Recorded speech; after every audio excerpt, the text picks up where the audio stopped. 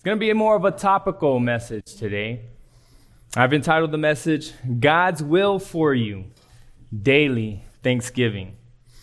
And the text that I get this from is 1 Thessalonians chapter 5, verse 18. But again, this is going to be a real topical message, so we're going to jump out of this verse and go to a lot of different verses. But this is the verse where I get this from. 1 Thessalonians 5:18. Give thanks in all circumstances, for this is the will of God in Christ Jesus for you. Father God, I thank you, Lord, that you give us your word, you give us your truth. Your Son came and he said, sanctify them, that's us, in your word, in your truth. Your word is truth. Father, I desire not to speak merely my own words, merely my own thoughts and opinions. Lord, I want to communicate with your help, with your strength, and with your guidance, your word.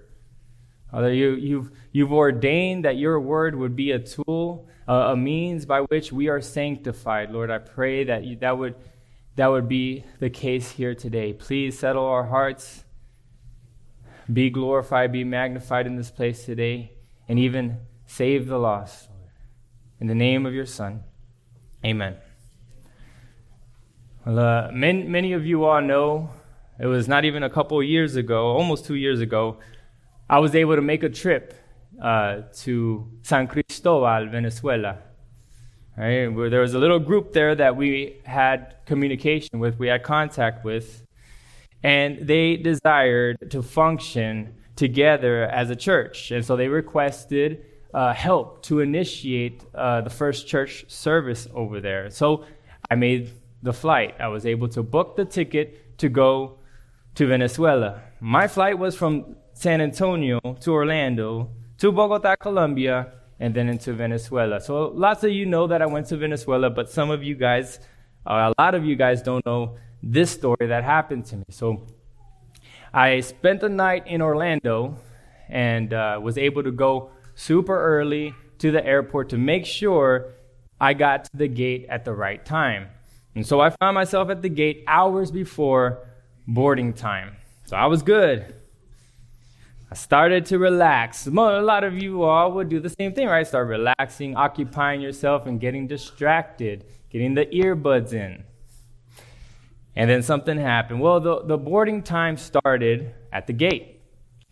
And I started putting everything away.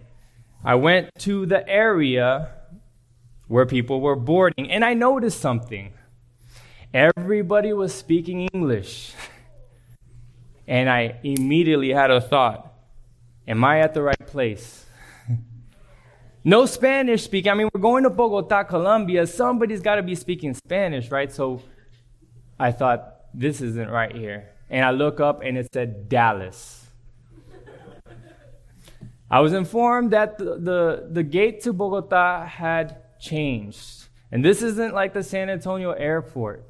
The Orlando airport is a little bigger. I had to take a train shuttle to get to the other building where the gate was. So I, of course, frantically started running, try to get directions. And so I realized really quickly that the directions I've gotten may have been a little misguided.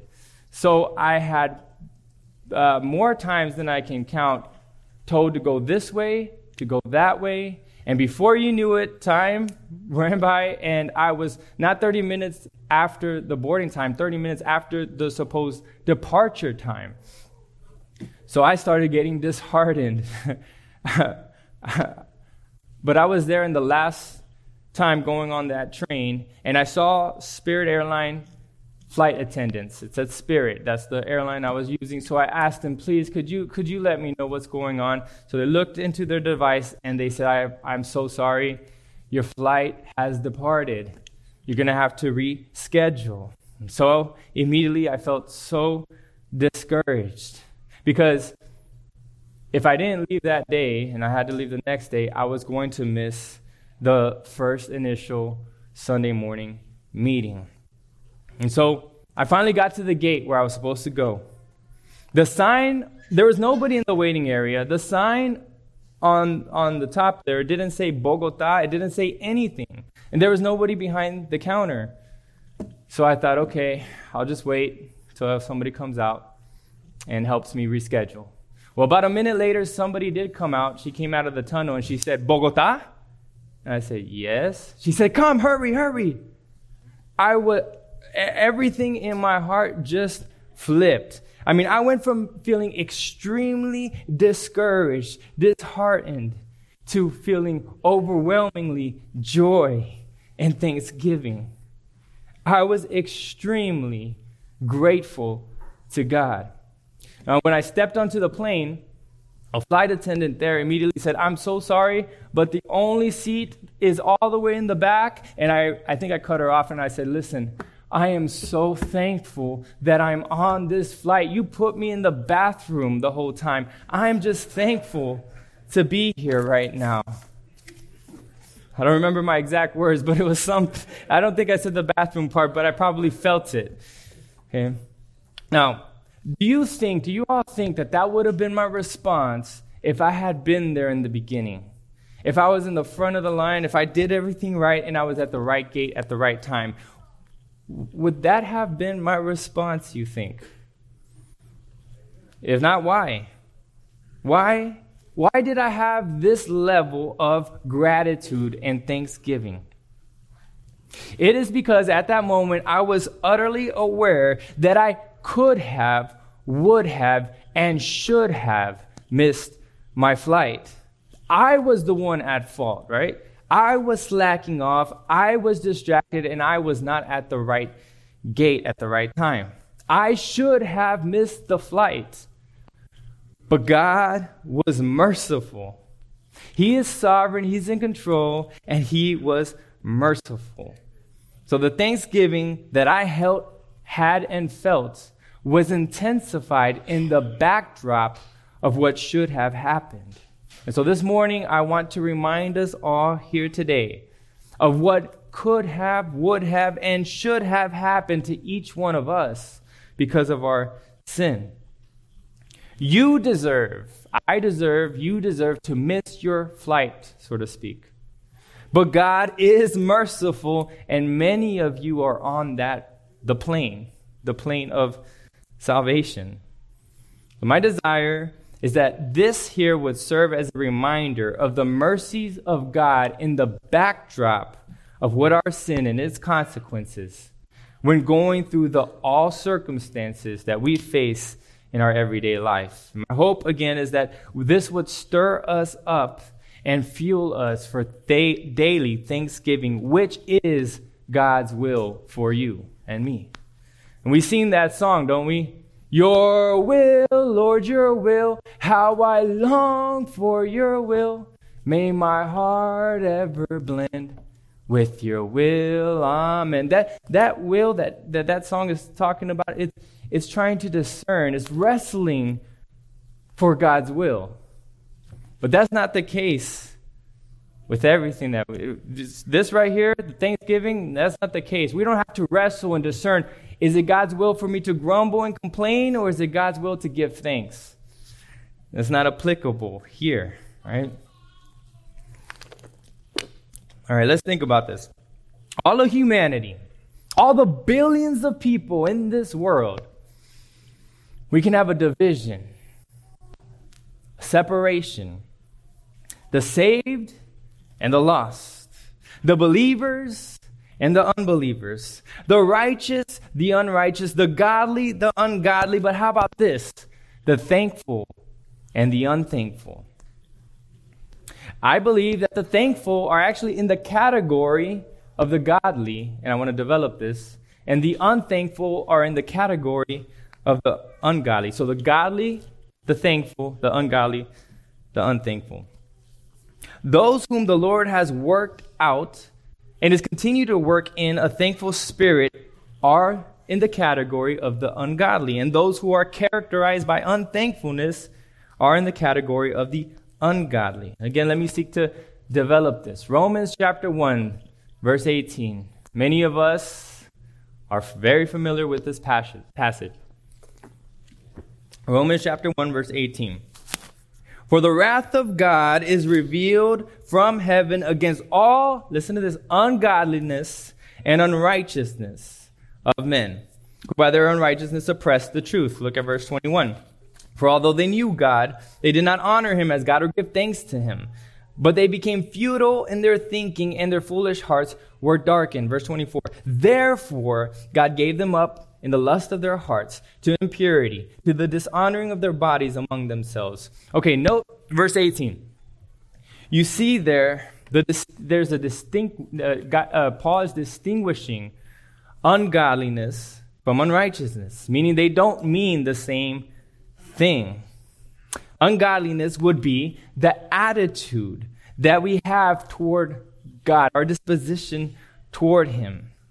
And unrighteousness has to do with sinful specific actions. Now, there is an overlap between ungodliness and unrighteousness. Yes, they do go hand in hand. It's similar to faith and repentance. When we think about faith and repentance, one cannot exist without the other, correct? Yet they do not mean the same thing.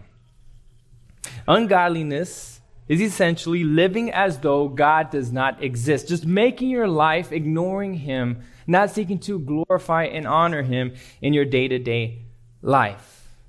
So note, again, the ungodliness that we see in verse 21. It says there very clearly, they don't honor him. They don't give thanks to him. They became futile in their thinking, and their foolish hearts were darkened. Verse 21 is the ungodliness that I believe that Paul mentions in verse 18. And that ungodliness is what leads to the unrighteousness in verse 24 down. So living lives void of honoring thoughts of God and giving thanks to him is what leads to wicked behavior. Living ungodly does not necessarily mean that you are deliberately, intentionally seeking to just drive God out of your thoughts and out of your mind. It's not necessarily that. It's just ignoring him. It's just going about your day, doing what you do without thoughts of honoring, glorifying, and thanking God. That is ungodly. So, I want to quote Jerry Bridges here. If you have not read his book, Respectable Sins, I strongly recommend it. He says this about ungodliness. He says, I believe that all our other acceptable sins can ultimately be traced to this root sin of ungodliness. To use a tree as an illustration, we can think of all sins, big or small, growing out of the trunk of pride. But that which sustains the life is the tree. In the tree is the root system. In this case, the root of ungodliness. It is ungodliness that ultimately gives life to our more visible sins. So you see what he's saying about pride and ungodliness. He says he believes that ungodliness is even the root of pride. So pride has its life and gives off to all the other sins, but the root of that, he would say, is ungodliness. I would like to consider, in this morning, different ways that Scripture describes our condition BC, before Christ. The plane should have taken off, that BC. And our condition after God intervenes. We caught the flight. We are on the plane. The plane should have taken off BC, but the Lord had mercy, and we are on the plane of salvation. By his grace, he intervened. So may this help us to kill ungodly thanklessness and work in our hearts such thankfulness every day in all circumstances in light of what would have happened if God did not intervene. And so, first, again, I'm going to list different conditions, different ways that we went from BC to after God intervenes. And this is not going to be an exhaustive list. So you might think, why didn't he mention this or that? There are more, right? But with the time permitted, I'm going to go through with what I can. Okay? And this is not any particular order. So first, we went from enemies of God to friends of God. Does the Bible teach that we are enemies of God? Well, James 4:4, friendship with the world equals enmity with God. So yes, it does. So people like to say, we hear this, right? We all have our own personal relationship with God. I have my own personal relationship with God.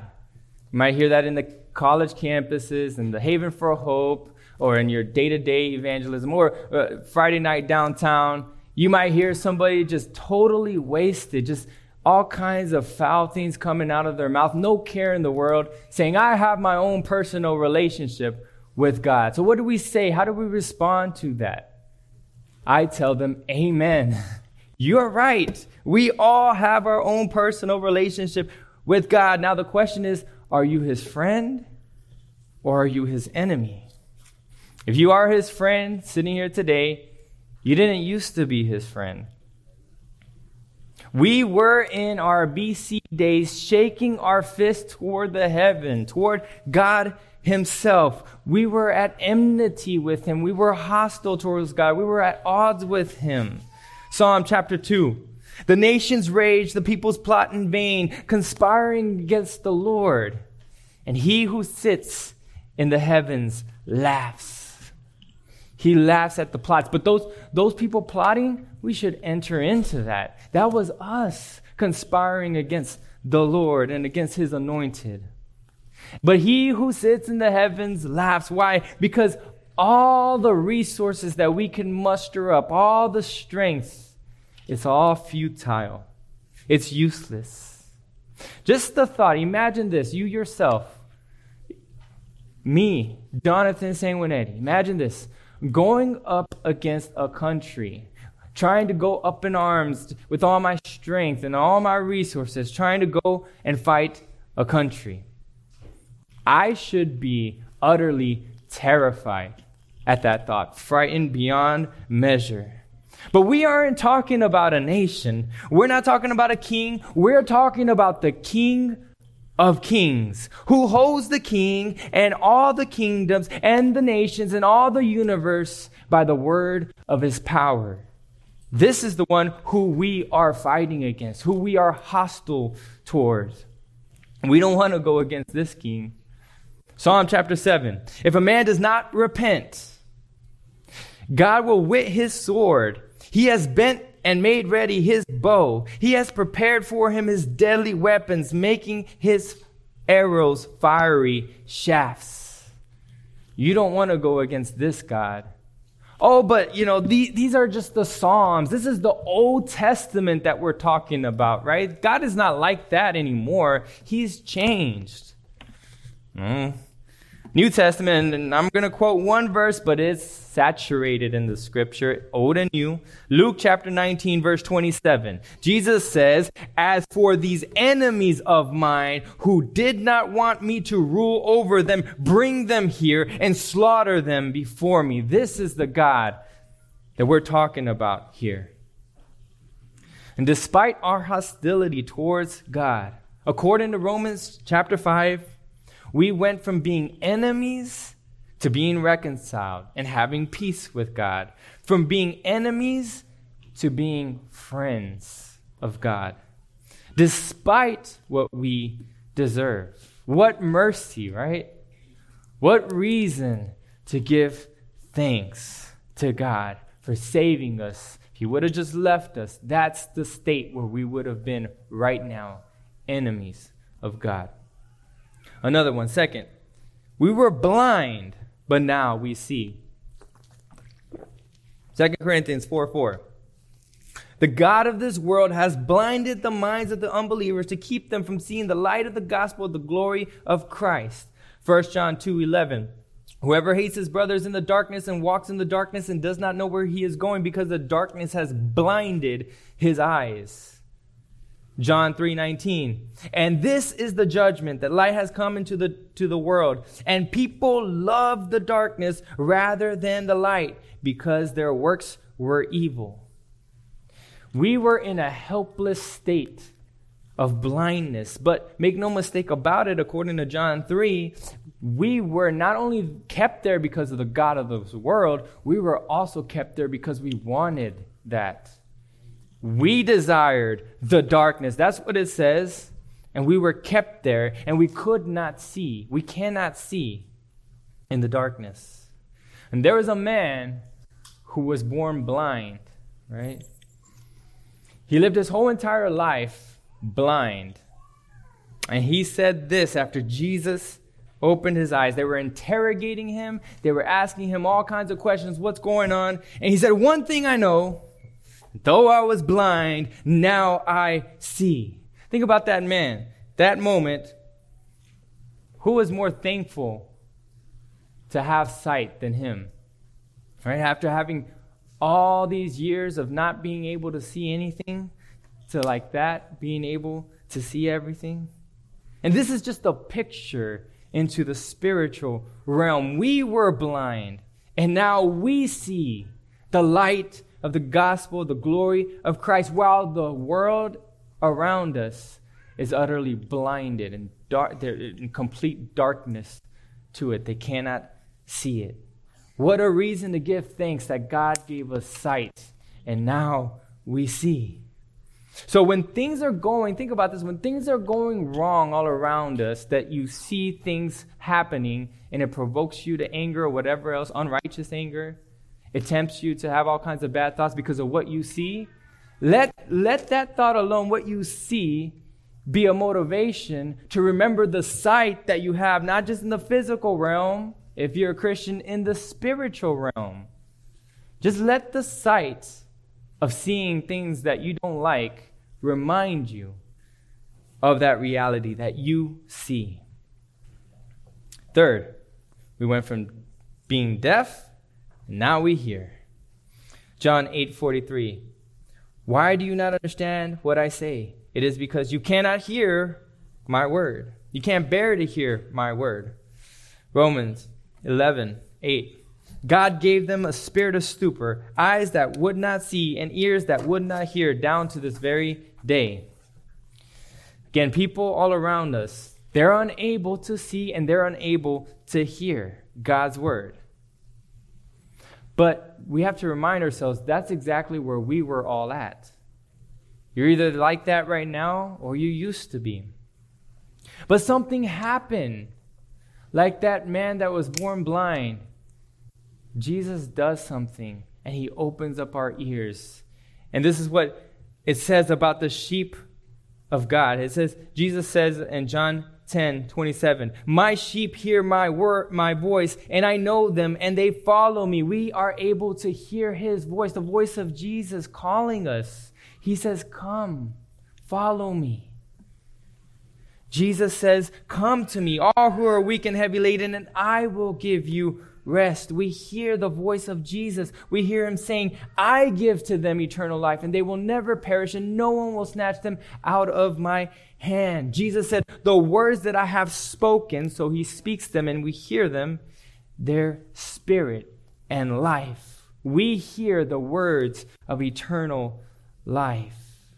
And we hear, think about this, we hear the words of Jesus thousands of years later, after he came and died, buried, resurrected. Thousands of years later, we hear them more tangibly, more real than even those people who literally heard his words with their physical ears. Thousands of years later, we hear his voice. We were deaf, and now we can hear. Again, next time you hear something that you don't like, that isn't right, and you're tempted with bad thoughts or whatever else, remember that you can hear. Remember that you can hear, Christian, not just in the physical, but in the spiritual. And that by the grace and mercy of God. 4, we went from heart of stone to heart of flesh. So we talked about a couple of senses, sight, hearing. How about the sense of touch? Let's look at this. Well, Ephesians chapter 4, verse 19. Hardness of heart, they have become callous. callus. We understand what a callus is, right? I have some calluses right here. I don't feel myself. I'm pinching myself, but I hardly feel it, right? But pinch another part of my body and I might jump a little, right? We understand callus. We don't feel. Well, when we're heart of heart, when our hearts are of stone and callous, you don't feel the things of God. You don't feel, you're not sensitive toward His word. You're not sensitive toward Him.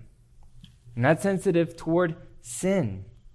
But God did something.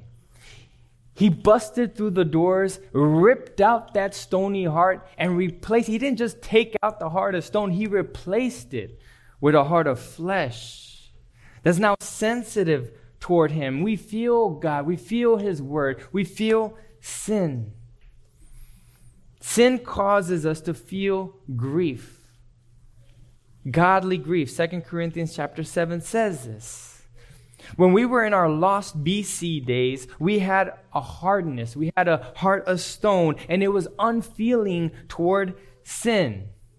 At most, we felt worldly grief. But there's a vast difference between worldly grief and godly grief. One leads to life, one leads to death. So yes, it is a great difference. But our great physician, He has operated. And now we have a heart transplant. We know when people need a heart transplant in the physical realm, it's a desperate state. They're surely going to die if they had this news that there is a heart transplant for them. They would be thankful beyond measure. Is that right? I mean, this is your heart that we're speaking about. You'd be thankful beyond measure if you had the news that there is a heart transplant for you and now you're going to live. But brethren, we have new hearts. And this surgeon, he guarantees total success. No other doctor could do that. I mean, they might say it, they wouldn't probably, but they might say it, but they can't do it. Jesus performs every operation successfully.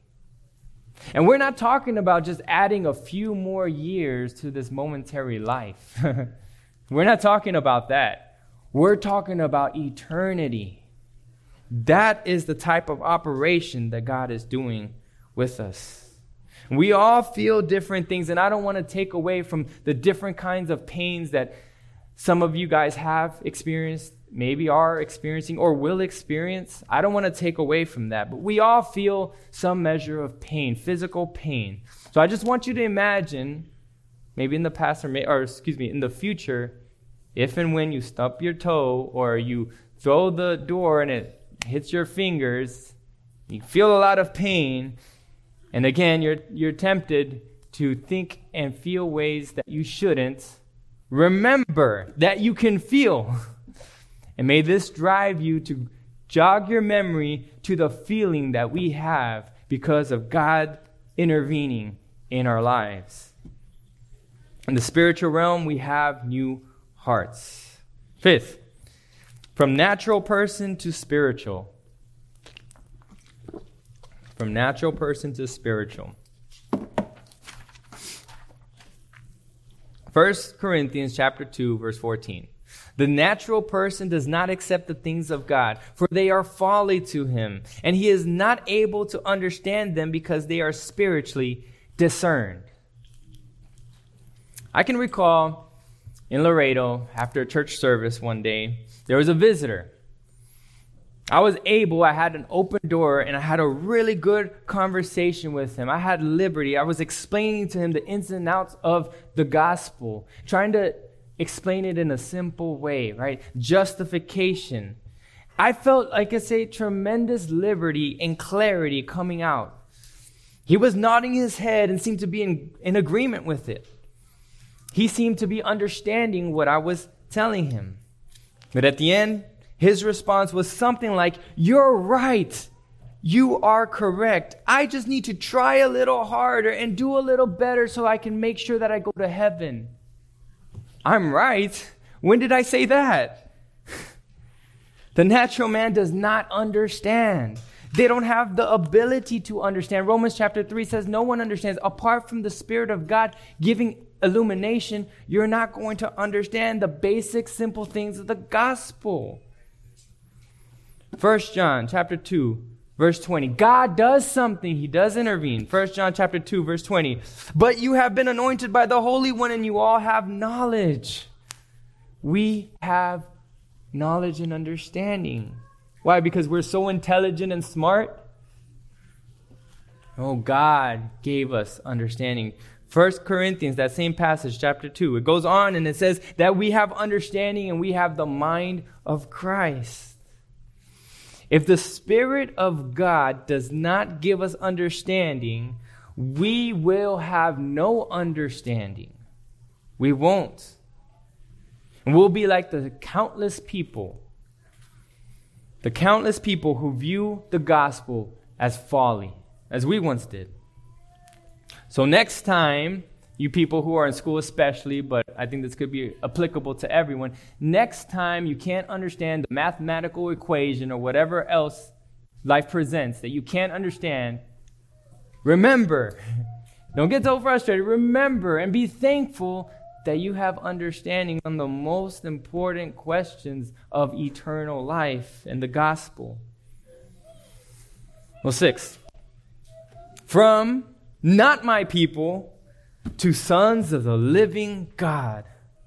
We were the uncircumcision.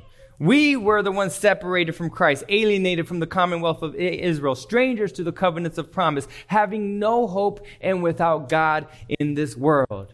We were the ones far off, strangers and aliens. That was us.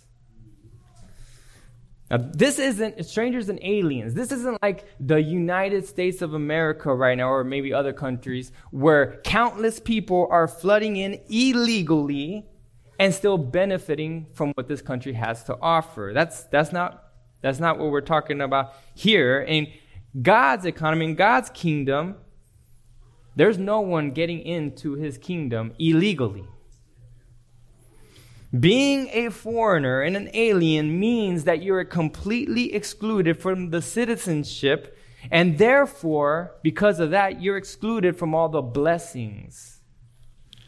But God intervenes. Scripture says later on in Ephesians 2, but now in Christ Jesus, you who once were far off, the ones who were alienated, the ones who were looking in but far off from a distance, they are the ones that are now brought near by the blood of Christ.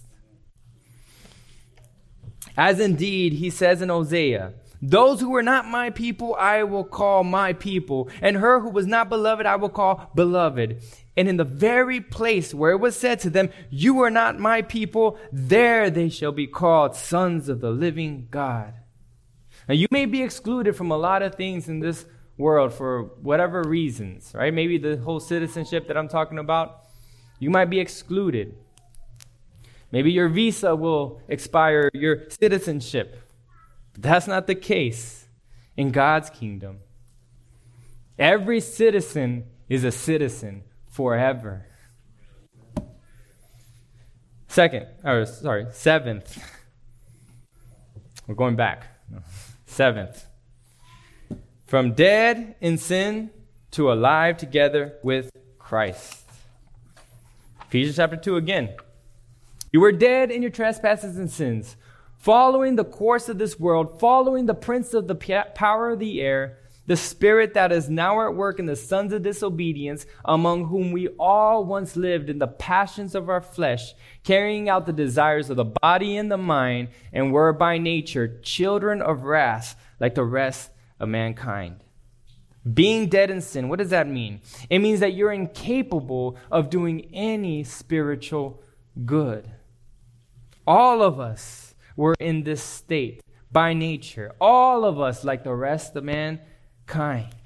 Didn't Jesus say in John 15, without me you could do nothing? There's not one thing that you can do without Jesus. And you're in this place of being dead apart from Christ. Well, what's our hope? What can we do? Like Lazarus, unable to resurrect himself. He can't just speak to himself and say, we need to get up here. I need to get up here. That's not going to work. He's dead. He can't resurrect from the grave. And this was us. This was us or is us. If Jesus had never said, Lazarus, come forth, he would still be in the grave. He would never resurrected, I should say. He would have stayed there. And that's the same for us. We are without hope outside of God's effectual call from death to life.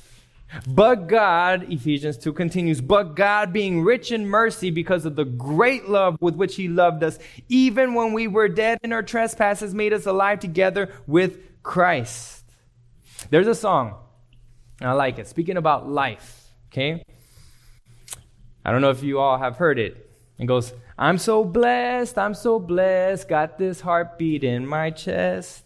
Okay, when I think about life, we are alive in the physical realm, all of us here sitting. The situations are going to come, right? Hardships, hard times, persecutions, they're going to come. If you're able to, during the midst of those times, pause, feel your heart beating, and remember, you're alive. And if you're a Christian, may that just bring you back to you're alive in the spiritual realm. 8, from slaves of sin to free indeed. John chapter 8, verse 34. Everyone who practices sin is a slave to sin. Being a slave to sin, it isn't like the forced slavery that we all are familiar with. That's not what we're dealing with here. It's a willing slavery, like we talked about the darkness, men loving the darkness. It's a willful slavery. It's due to our love for sin. We are slaves to do nothing else but serve our sin master, forever a slave to sin. And think about this, the more time goes by, the more you reject and ignore God in Christ, the more you go away, go astray, go your own way, ignoring him, rejecting Christ, the heavier your chains become. The tighter the grip feels. Listen, Alcoholics Anonymous, AA, they can't break the chains. They can't free you. No. Covenant eyes, it's not going to free you. Accountability partners, it's not going to free you. Simple church attendance, it's not going to free you. Your pastor is not going to free you. We get countless emails, and I'll be honest. I get some of those, a lot of those. And a lot of those that I get, they're talking about their slavery to sin. And they want to figure out through us if there's somehow, some way, someday that they can communicate with Paul Washer. Paul Washer cannot free you from your chains. No, not even Paul Washer. No one, nothing else. No human institution, nothing engineered by man can free you. But you're bound, you're a slave to sin, but God. Jesus comes in, he breaks through the door, and he proclaims, if the Son sets you free, you will be free indeed. 9th. And I don't think I'm going to get through all of them. We're already at 10:42, but that's okay. I might go through one more. From lost to found. Luke 19:10. The Son of Man came to seek and to save that which is lost. We were lost. I mean, we're not talking just about like a needle in a haystack. No, we were far gone. That's not even comparable to the state that we were in. We were totally lost. I have a pastor friend from Mexico. He went missing. He was lost. Tim mentioned him, if some of you guys were here and remember that. He mentioned him years ago in a prayer meeting. Turns out he was kidnapped by the cartels. He was in the back of the truck of the cartels with a blindfold with several others. Now you can imagine he was in a desperate state of desiring to be found and rescued. I mean, there were people diligently seeking him out, trying to find him. He had a lot of loved ones all over trying to find him, but they did it to no avail. They were unsuccessful. But this is quite different. When Jesus says he comes to seek and save that which is lost, he is not unsuccessful. He will accomplish his purpose to seek. If he's going to seek you out to find you, he will do it. He will seek you out. He will find you. There's total success. He will seek and save the lost. He will leave the 99 and go for the one. He will. And we were lost. We went astray. We went our own way. But praise the Lord. Though we were lost, now we are found. So, going back to me in the airport and being lost in the airport, and you all could relate somehow, maybe not quite that bad, I don't know. But if you were in that place, God, in the future, if you get to that place where you get totally confused and lost, just remind yourself of the reality of us being lost in the spiritual realm. And though you're frantically looking to try to be found, to try to find where you're supposed to go, you can praise God and say, I am found. Despite that I'm lost, yet I am found. Okay, I might have time for one more. Okay, just one more. I have several more, but that's okay. Just one more. Bear with me. One more. Okay, 10. From poor to rich. Revelation 3:7.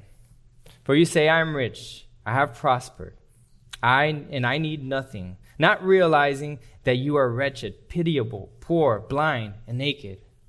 Now, we all understand what it means to be poor, right? Maybe in this country, we can't enter in like in other countries, because in other countries, to be in extreme poverty means you don't have any access whatsoever to food, clothing, shelter. But in these places, being poor means just that. It's not like this country, where in this country you have access to all kinds of different resources, even if you were in the bottom parts here. Now, thinking about poverty, again, we should think of this as being every single one of us. We were all there in the spiritual realm.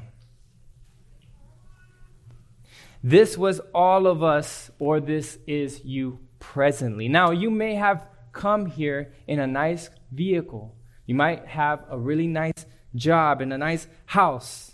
But if you are outside of Christ, you are this morning flat broke. You are bankrupt.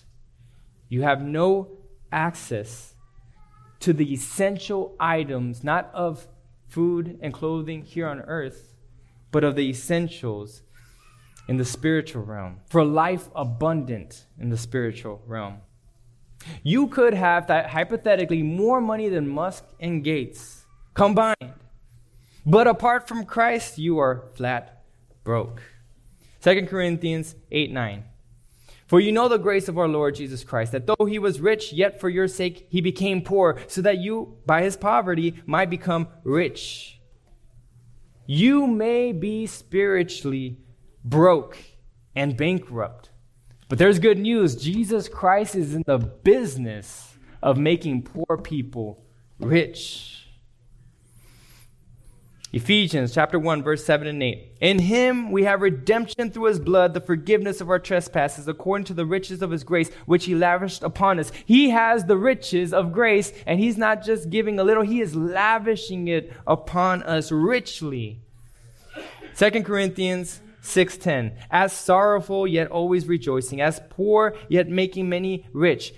As having nothing, yet possessing everything. This sounds like a contradiction. You have nothing, you have everything. What is this? You have nothing in one sense, and you have everything in the other. In this world, we have the sign out there, Jesus Christ saying, what will it profit a man if he gains the whole entire world and at the end loses his soul? You can have it all. You have as much money as you want and have everything in this world, and yet you have nothing. Philippians 4:11-13. When we're in a tight financial situation, maybe the way this country is going, I don't know. But if we ever get to extreme poverty, or if you ever get there, just remember Philippians 4:11-13. I have learned in whatever situation, remember the original text, whatever circumstance, whatever situation, I am to be content. I know how to be brought low, and I know how to abound. In any and every circumstance, again, every circumstance, as the original text in 1 Thessalonians 5, I have learned the secret of facing plenty and hunger, abundance and need. I can do all things through him who strengthens me. Even if one day you end up in extreme poverty, resist the temptation of grumbling and complaining, and remember that in Christ you are rich. We do preach here at GCC, San Antonio, Texas, the prosperity gospel. I'm not sure if you're aware of that. We preach that here in this church unapologetically. We are not ashamed of that. But it's the true prosperity gospel. We're not talking about the fake prosperity gospel, the one of the name it and claim it. We're talking about the true riches in Jesus Christ. Well, I'm going to skip over the next couple ones. The time just flew by. So I apologize. Maybe there'll be a part 2. I don't know what you guys want, but we'll see. So we see here that this list that I just went over is not an exhaustive list. And I didn't even go through all the ones that I had. But my hope is that this would help us as believers in this journey for daily thanksgiving. Now, thinking about unbelievers, I want to think about unbelievers here for a moment. We talked about the godly and the ungodly. Unbelievers, let me ask you all a question. Why is it that unbelievers live ungodly lives? Why are you so void of thanksgiving and gratitude to God? What is the reason for this? You guys have any thoughts? Why? Well, one reason could be that you're not seeing the reality of what your sin deserves. You're not seeing that reality of what your sin deserves. You're not seeing possibly also the extent of God's work in salvation and his love in sending his only son to save sinners from their sin. Now, if you don't see and you don't believe these truths, then you are not saved. And if you are not saved, you cannot be overwhelmed and overflooded with thankfulness and gratitude in your heart for eternal life because you don't have eternal life. You can't be overwhelmed with gratitude that you will never perish. You can never be overwhelmed with gratitude of not being thrown into the lake of fire. All have sinned and fallen short of the glory of God. The wages of sin is death, and the second death is the lake of fire, and that is what you and I deserve because of our sin. I commonly, especially at work, respond when people ask me, how are you doing? Sometimes I do say, I'm so blessed, got this heartbeat in my chest. But other times I say, better than I deserve. Now, I have been rebuked on more than one occasion by coworkers who hardly know me, but they say, that's not right that you would say that. Why are you saying that? According to them, I only deserve the good. I don't deserve the bad. What do you mean, better than you deserve? Now, I tried to explain one man somewhat recently. I tried explaining to him that I deserved the consequences of my sin. I tried to explain something to that effect, and it just seemed to go in one ear and out the other. Well, I guarantee you about this man, even though I don't know him very well, he is not characterized by thankfulness to God. He's not. He's not characterized by godliness. Again, when I arrived as the last passenger in that flight, I felt God's mercy in a very near and personal and special way. And I felt his care for me and for his sheep in Venezuela. I was blown away. I was completely humbled. I felt extreme thankfulness and gratitude for God's mercy and grace. But let's say if I had gotten to that gate and I was in the front of the line and I dotted all my I's and I crossed all my T's better than anyone else, I admit there might be a possibility that I would be tempted with the entitlement of a better seat. There would likely maybe be a huge temptation to complain if I'm in the middle between two big guys and they're spreading their legs out there and there's babies crying. And I don't get my complimentary pretzels. If you're thankless, your natural response is going to be that when you don't get what you feel you deserve. When you're not thankful, you're not thinking about God's goodness and his mercy, that you're breathing, that your heart is continuing to beat, that you have countless other things in your body, let alone outside of your body, that are sustaining your life, which God is sustaining. You're not thinking about that. More than that, if you're thankless and you're godless, you're not seeing Christ as he who knew no sin for our sake became sin so that in him we might become the righteousness of God. But Christians know the reality of going from having no wedding garment, which we didn't talk about, but that's okay, to being clothed the righteousness of Christ. In the spiritual realm, Christians went from having nothing to having everything. Unbeliever, will you remain with the deception, clinging so closely with the lie that you deserve things like eternal life, and in the end, be thrown to the hell that you actually do deserve?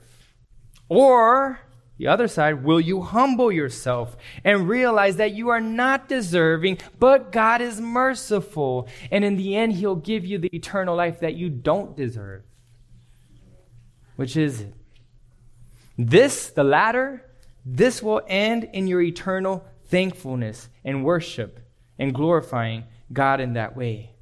Until that time comes, let us strive for daily thanksgiving, which is the will of God for you. Amen. Father God, thank you for this time. I pray that you would bless the preceding time or the time to come, that your word would be preached, that you would be glorified on this day. Help us all to listen and pay attention. Please help us. In the name of Jesus, amen.